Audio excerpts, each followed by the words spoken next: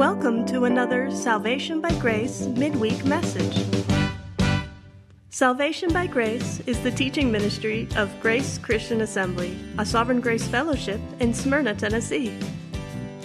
You'll find us on the internet at salvationbygrace.org. We are currently studying the book of the prophet Jeremiah. So grab your Bible and join the congregation of GCA, along with our teaching pastor, Jim McClarty.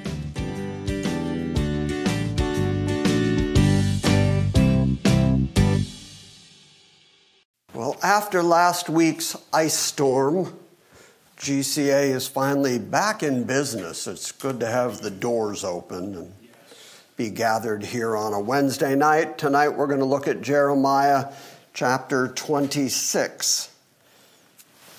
The first 25 chapters of Jeremiah so far combine to make sort of the first section. It is all prophecy. It is a recording of all the things that Jeremiah said pretty much over the course of his prophetic career.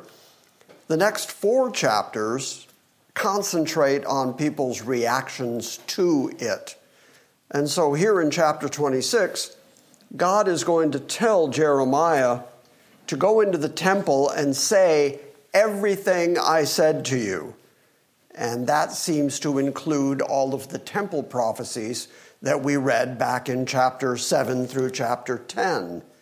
So I don't expect you to remember all of that from months ago, but that is the essence of what makes up these prophecies: the burning of the temple, the coming of Babylon, the destruction that Nebuchadnezzar is going to bring about. And the instruction from God to Jeremiah is, say exactly what I commanded you to speak to them, and don't omit a word.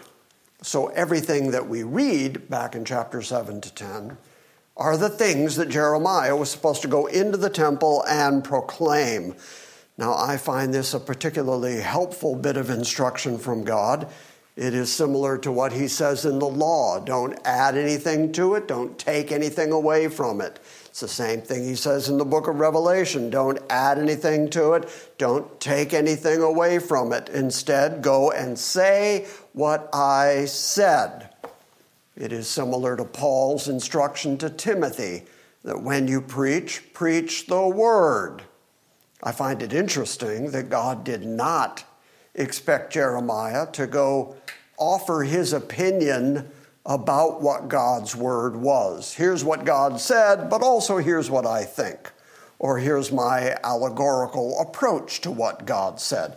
God's instruction is just go say what I say.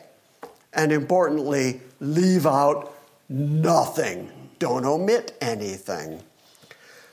I could extrapolate from there and say I think that that's instruction that most all preachers need to heed, because there is a tendency in far too many pulpits for people to run into stuff that they're not comfortable with, and so they avoid it, read around it, go look at other things that they're more comfortable with. But God's instruction here to Jeremiah, or in the law, or in Revelation, or in Paul's instruction to Timothy, the instruction is always the same, which is say what God says.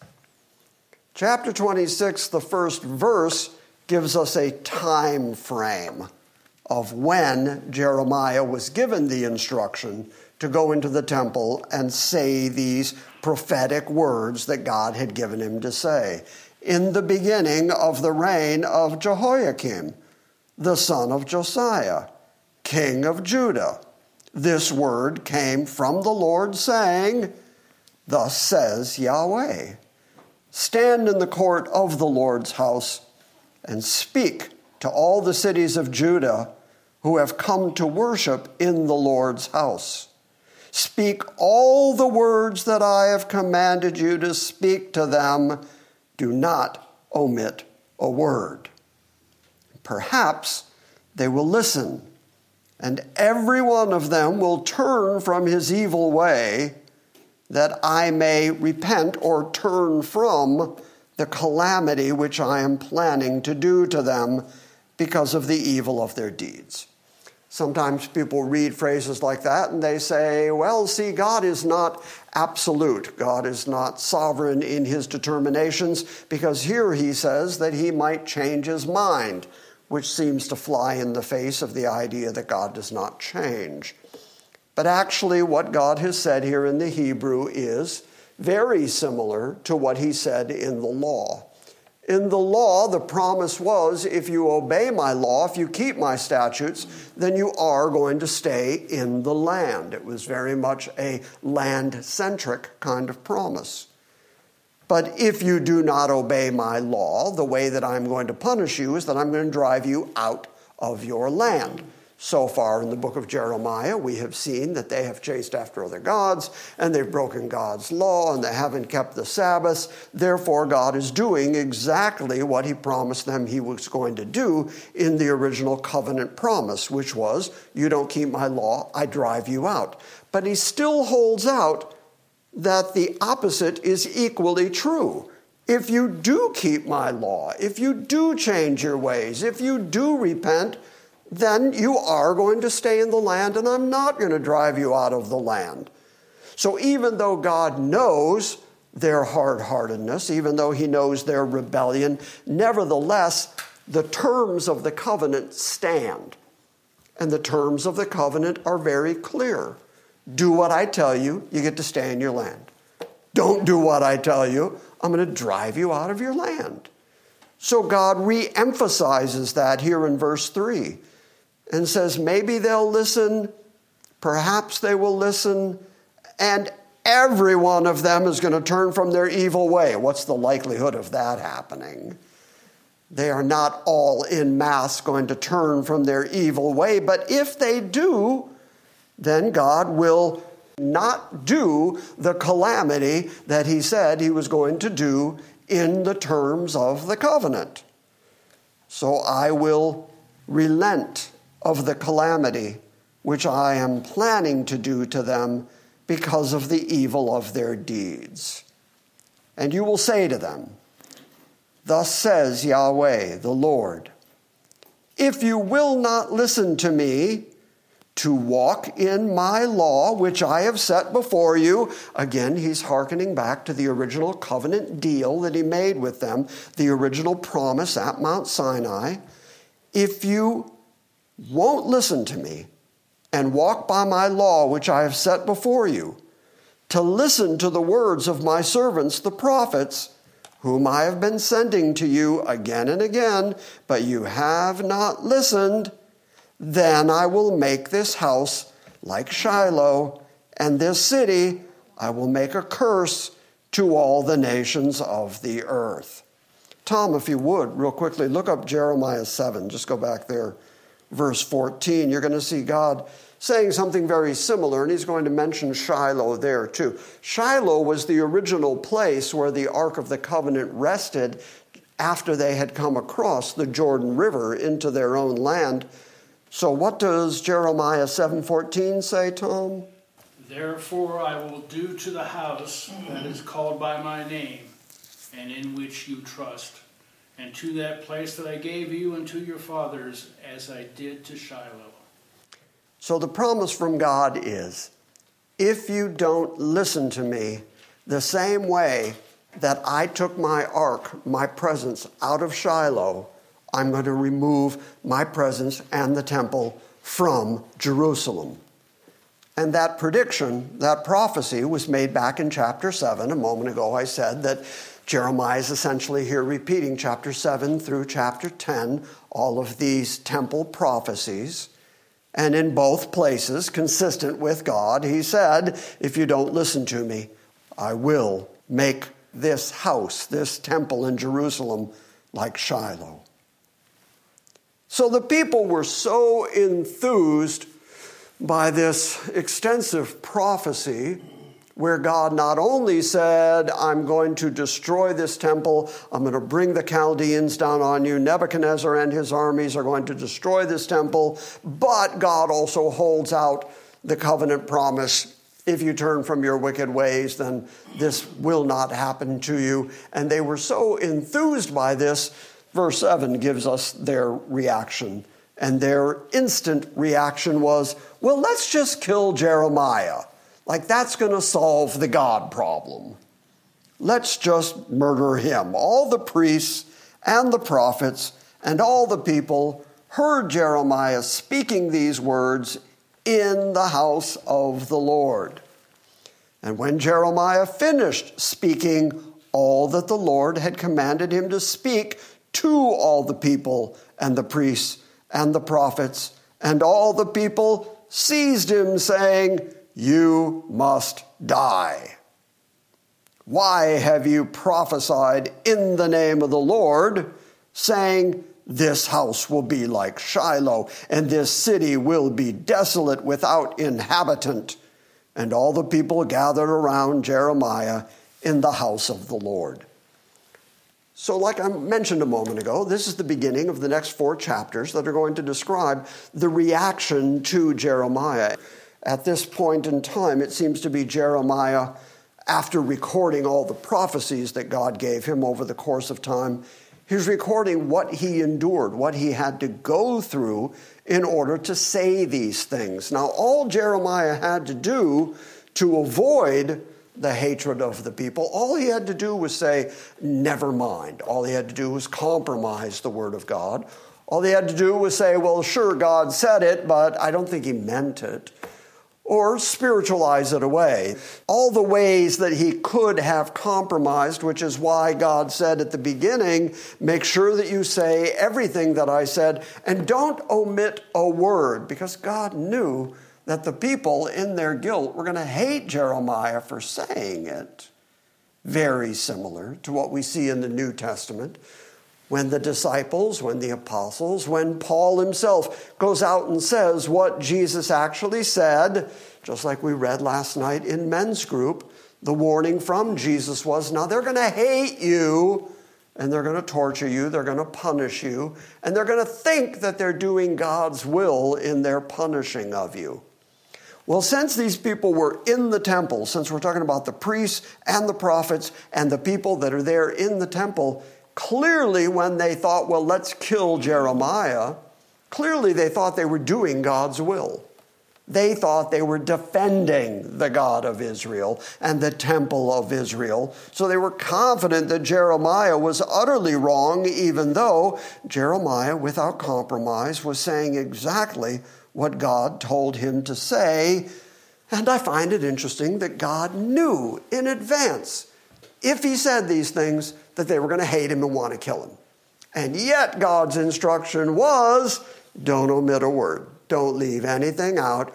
Go say what I said, and they're going to hate you for it. But do it anyway. I think there's a lesson in that. Why have you prophesied in the name of the Lord, which they believe is a sort of blasphemous thing to do, that you would say that God said these words? And yet when you prophesy in the name of the Lord, you say that this temple, this house, is going to be abandoned like Shiloh was, and that the city itself is going to become desolate without inhabitant. And all the people gathered about Jeremiah there in the temple, in the house of the Lord. And when the princes of Judah heard these things, they came up from the king's house to the house of the Lord, and they sat in the entrance of the new gate of the Lord's house. This is where the leaders, the princes, the mighty men, the people of authority and power there in Jerusalem, that's where they would sit in order to render judgment. So they heard that there was this ruckus going on in the temple, and that Jeremiah was saying these things, and that the people were out to kill him. And so they gather at the gate in order to judge whether or not Jeremiah ought to be killed. And then the priests and the prophets spoke to the officials and to all the people, saying, a death sentence for this man, for he has prophesied against this city, as you have heard in your hearing. And then Jeremiah spoke to all the officials and to all the people, saying, the Lord Yahweh sent me to prophesy against this house and against this city all these words that you have heard. So his defense is not, let me logic it out for you. Let me make it make sense for you. Let me compromise it in some way so that you can understand. His defense is, this is what God told me to say, so that's what I'm saying. I'm speaking for the Lord. Deal with it. His response is, the Lord sent me to prophesy against this house and against this city all these words that you have heard. Now, therefore, he goes back and repeats it. Rather than backing off in the least, he goes back and repeats it. Now, therefore, amend your ways. Change your ways and change your deeds and obey the voice of the Lord your God. And the Lord will change his mind. He will relent about the misfortune which he has pronounced against you. But as for me, behold, I'm in your hands. Do with me as is good and right in your sight. Only know for certain that if you put me to death, you will bring innocent blood on yourselves and on this city and on its inhabitants, for truly the Lord has sent me to you to speak all these words in your hearing. Well, this is a real dilemma for them, because in the law they are told not to shed innocent blood. So now Jeremiah is accusing them and saying, if you do kill me, you are breaking the law in your defense of God. So know for certain that if you put me to death, you will bring innocent blood on yourselves and on this city that you're busy defending, and on its inhabitants, which you were mad at me because I said that the city was going to be desolate and there were going to be no inhabitants. So instead you're going to bring a curse from God down on these people. That makes sense. For truly the Lord has sent me to you to speak all these words in your hearing. So now the officials have been presented with this situation. There are people who want to kill Jeremiah for the things that he has said, but then they've also got Jeremiah saying, I am speaking for the Lord. I am genuinely a prophet of God, and so if you kill me, that's innocent blood that you are shedding. So they have to come to a determination. And I have to kind of admire the way that they come to their determination, because they know their own history. They know the history of the kings of Judah. And they know their Old Testament chronicles to that point, what's written about their kings. And so they go back and reference that in order to conclude that if Jeremiah is indeed speaking for the Lord, it would be damaging to themselves to reject his word or to kill him. Here's the way they logic it out. Then the officials and all the people said to the priests and to the prophets, no death sentence for this man, for he has spoken to us in the name or by the authority of Yahweh our God. So if he is speaking, if he is a genuine prophet, and if he is speaking by God, if we kill him, we are resisting God himself. So we better just wait and see if these things actually come true, considering that he has invoked the name of the Lord our God. But then some of the elders of the land rose up and spoke to all of the assembly, saying, Micah of Moresheth prophesied in the days of Hezekiah, king of Judah. And he spoke to all the people of Judah, saying, thus the Lord of hosts has said, Zion will be plowed as a field, and Jerusalem will become ruins, and the mountain of the house will become as the high places of a forest. And did Hezekiah, king of Judah, and then all Judah put him to death?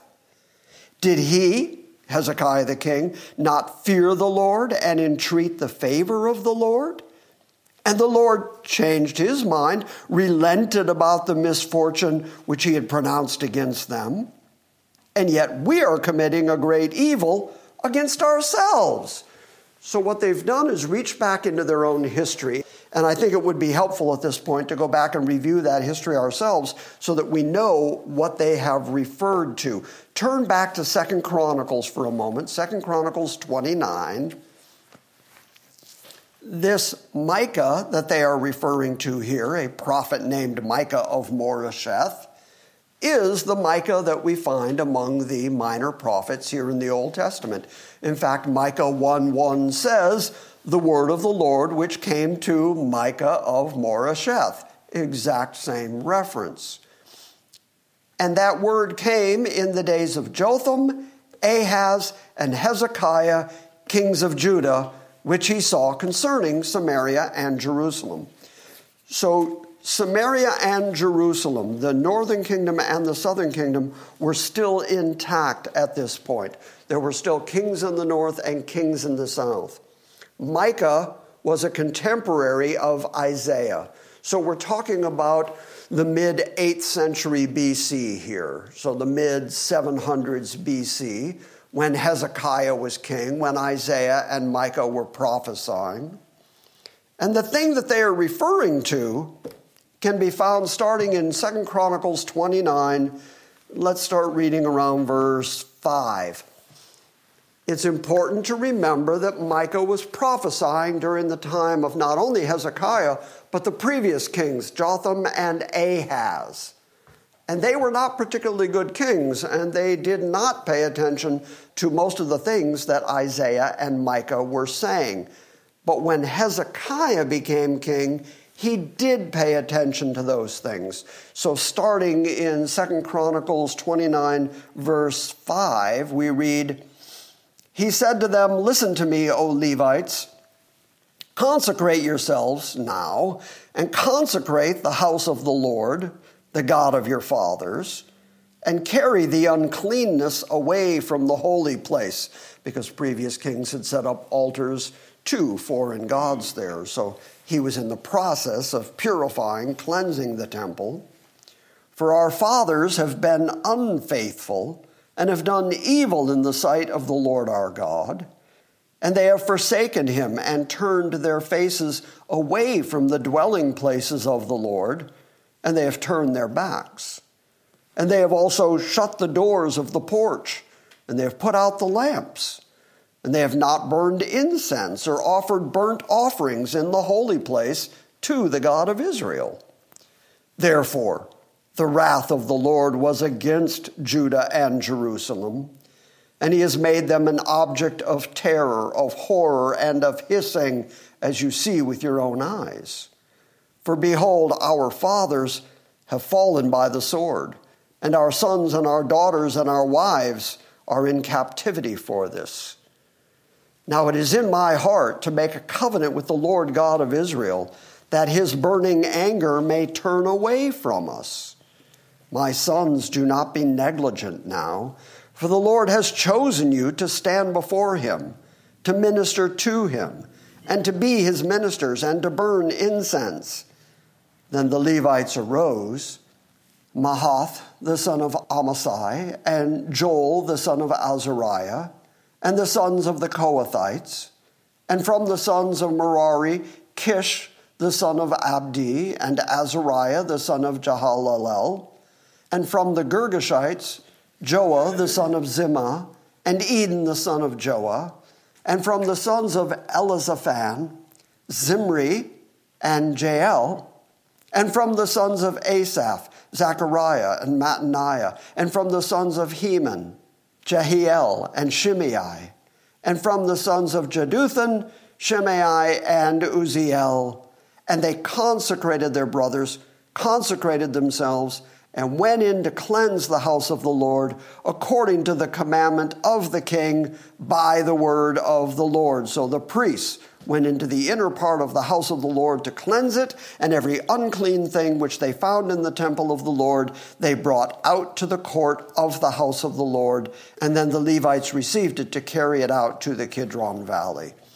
Thus they began to consecrate on the first day of the first month, and on the 8th day of the month they entered the porch of the Lord, Then they had consecrated the house of the Lord for 8 days, and they finished on the 16th day of the first month. Okay, so why did I read all that? Because that's the very thing that the rulers there in Jerusalem are referring to, that Hezekiah actually paid attention to what Micah was telling him, and saying that God would turn from all the punishment that he was bringing on the people if they would just walk in his footsteps, which Hezekiah actually did. Turn now over to chapter 32, and you're going to see, as Sennacherib is invading Judah, saying terrible things against the king, saying that the king is not going to be able to protect you, Hezekiah is not going to be able to take care of you.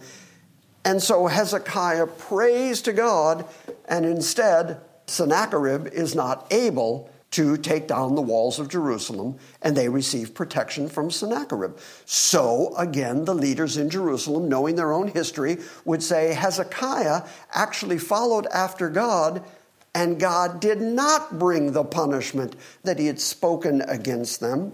And then starting in verse 20, but King Hezekiah and Isaiah the prophet, the son of Amoz, prayed about this, and they cried out to heaven. And the Lord sent an angel who destroyed every mighty warrior, commander, and officer in the camp of the king of Assyria. So he returned in shame to his own land. And when he had entered the temple of his God, some of his own children killed him there with the sword. So God protected Jerusalem from their enemies when the king paid attention to what God actually said of them. But even beyond that, if you were to keep reading in this chapter, look at verse 24. In those days, Hezekiah became mortally ill, and he prayed to the Lord, and the Lord spoke to him and gave him a sign. But Hezekiah gave no return for the benefit that he received, because his heart was proud. Therefore, wrath came on him, and on Judah, and on Jerusalem. However, Hezekiah humbled the pride of his heart, both he and the inhabitants of Jerusalem, so that the wrath of the Lord did not come on them in the days of Hezekiah. So there's this very clear principle being spelled out in the Chronicles of the Kings, which is, if you're prideful and arrogant against God, God is going to bring punishment on you. He is going to humble you. But if you humble yourself before the Lord, if you follow after him, in Hezekiah's case, if you cleanse the temple, reestablish the Levites, start the temple service all again, God will relent from the evil that he intends to do. So the evil he intends to do is instructional to the kings and to the people. It is for the purpose of, again, doing exactly what God said he was going to do in the original covenant, which was, follow after me, I'll protect you, you'll stay in your land. Don't follow after me, I'll bring your enemies down on you, I'll punish you. If you will turn, if you will repent, if you will follow after me, I'll keep the terms of the covenant, I'll protect you in your land. Okay, so the folks there who are adjudicating the case against Jeremiah are thinking about what they know of Hezekiah, and that Micah himself had come to Hezekiah and had said, Zion is going to be plowed like a field. It's going to be mowed down. Jerusalem's going to become ruins. And their question is, did Hezekiah, the king of Judah, and all Judah, put him to death? Was that their response to Micah? No. Historically, the response was they repented. And because they repented, God relented of the evil he was going to bring on them, and in fact protected them from the hand of Sennacherib, drove Sennacherib's army back, and Sennacherib was killed in the temple of his own God. That's what God will do for us if we listen to the words of the prophets. Did Hezekiah, king of Judah, and all Judah itself put him to death? Did he not instead fear the Lord and entreat the favor of the Lord? And the Lord relented about the misfortune which he had pronounced against them. So if we kill Jeremiah, who is speaking on behalf of the Lord. At least he says he is. He has invoked the name of the Lord. If we do not listen, if we harden our heart, can we expect any different than what has formerly happened? Which is, we are going to be destroyed. So we really ought to listen. So we are committing a great evil against ourselves if we do that. But then starting in verse 20, they bring up another prophet, and the end of this prophet is completely different than what happened in Hezekiah's case and what happened in Micah's case. Now, this has caused commentators to speculate about why Jeremiah included this story as well. Because this particular prophet, Uriah, the son of Shemaiah, we know nothing about him. He appears nowhere else in the Bible. There's nothing else written about him in ancient history that we can find. You can read all the commentaries you want, and they're all going to tell you, we don't know anything about this guy. And yet, it appears to be real history. This actually happened. It's an interesting story because indeed, there was also a man who prophesied in the name of the Lord, Uriah, the son of Shemaiah, from Kiriath Jearim, which is right outside of Jerusalem toward Benjamin. And he prophesied against this city and against this land, words similar to those of Jeremiah. When King Jehoiakim and all his mighty men and all the officials heard his words, then the king sought to put him to death. But Uriah heard it, and he was afraid, and he fled, and he went to Egypt. And then King Jehoiakim sent men to Egypt, Elnathan or Elnathan, the son of Akbor, and certain men with him who went into Egypt. And they brought Uriah from Egypt and led him to King Jehoiakim, who slew him with a sword and cast his dead body into the burial place of the common people.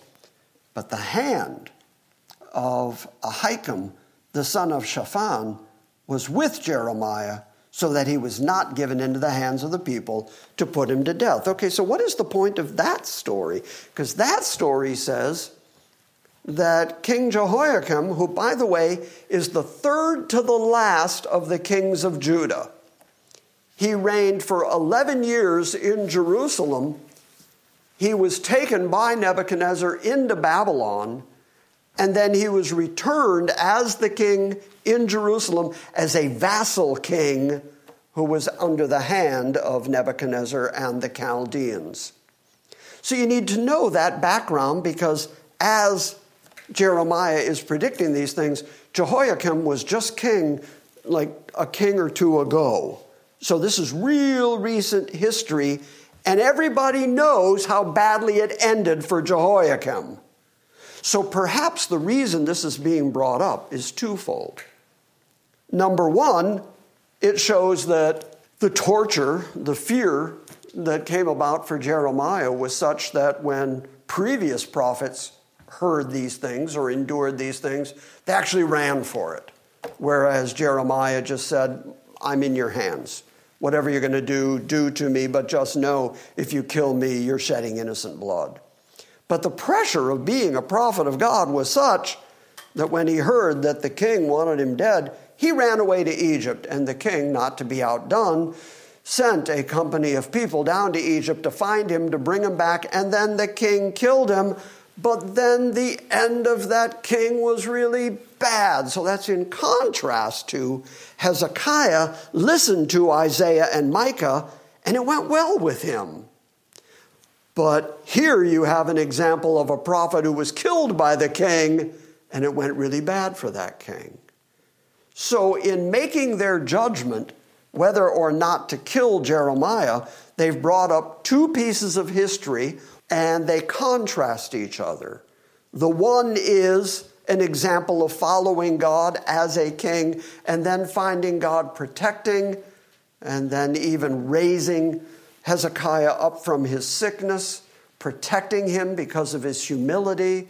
And so it goes good for that king as he follows after the word of God.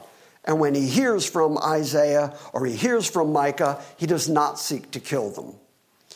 Contrasted with this prophet who has come, Uriah, who has come in the time of Jehoiakim and said the same thing that Jeremiah said, and then Jehoiakim wants to kill him. He runs off to Egypt. He gets caught. He's killed anyway. Jehoiakim ends up being a vassal king under the headship of his enemies, the Chaldeans and Nebuchadnezzar.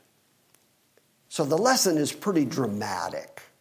Not only does it show you the pressure that these prophets were under. Uriah felt like the only option was run. Jeremiah was willing to stand on the word of God and say, do with me what you're going to do, but you're not going to escape God, no matter what. And so given those two examples, and given that the officials are offering a judgment, which is we should not kill Jeremiah, because if we do, not only are we shedding innocent blood, but we have history that indicates that we should not do this. And so as a result of that, it is the hand of Ahikam, who is the son of Shaphan, who was there with Jeremiah. So he apparently had the authority to make sure that Jeremiah was not put to death. So God preserved him by having a man there that would care for him and having officials there that would offer a proper judgment for him. And yet, for all that was a whole lot of details and a whole lot of story time tonight. But for all that, the one thing that I think is most impressive is that Jeremiah didn't bend, didn't change, didn't capitulate, didn't allegorize, didn't change, didn't omit anything, was willing to stand there under threat of his own life and say, this is what God said. And he told me to say all of this to you.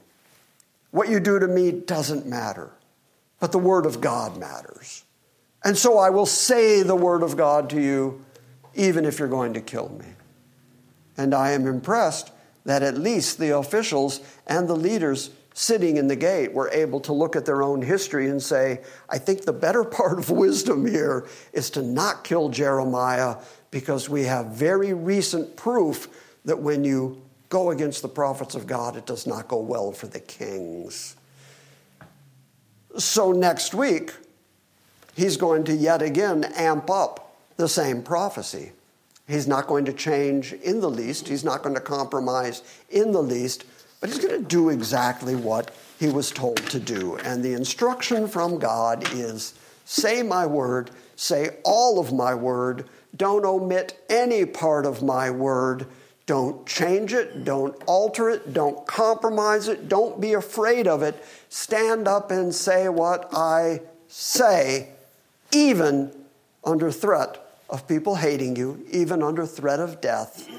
Doesn't get more threatening than that. Even under the threat of death, say what I said to say. So whether we're talking about the law, or whether we're talking about preach the word, or whether we're talking about don't change it, don't add anything to it, don't take anything away from it, I think that is the key instruction to be gained from chapter 26 of Jeremiah tonight, is that we are told, this is my word, don't change it. Questions? Comments? Nothing? Okay, good. It's good to be back on a Wednesday. It's good to be back talking Jeremiah again.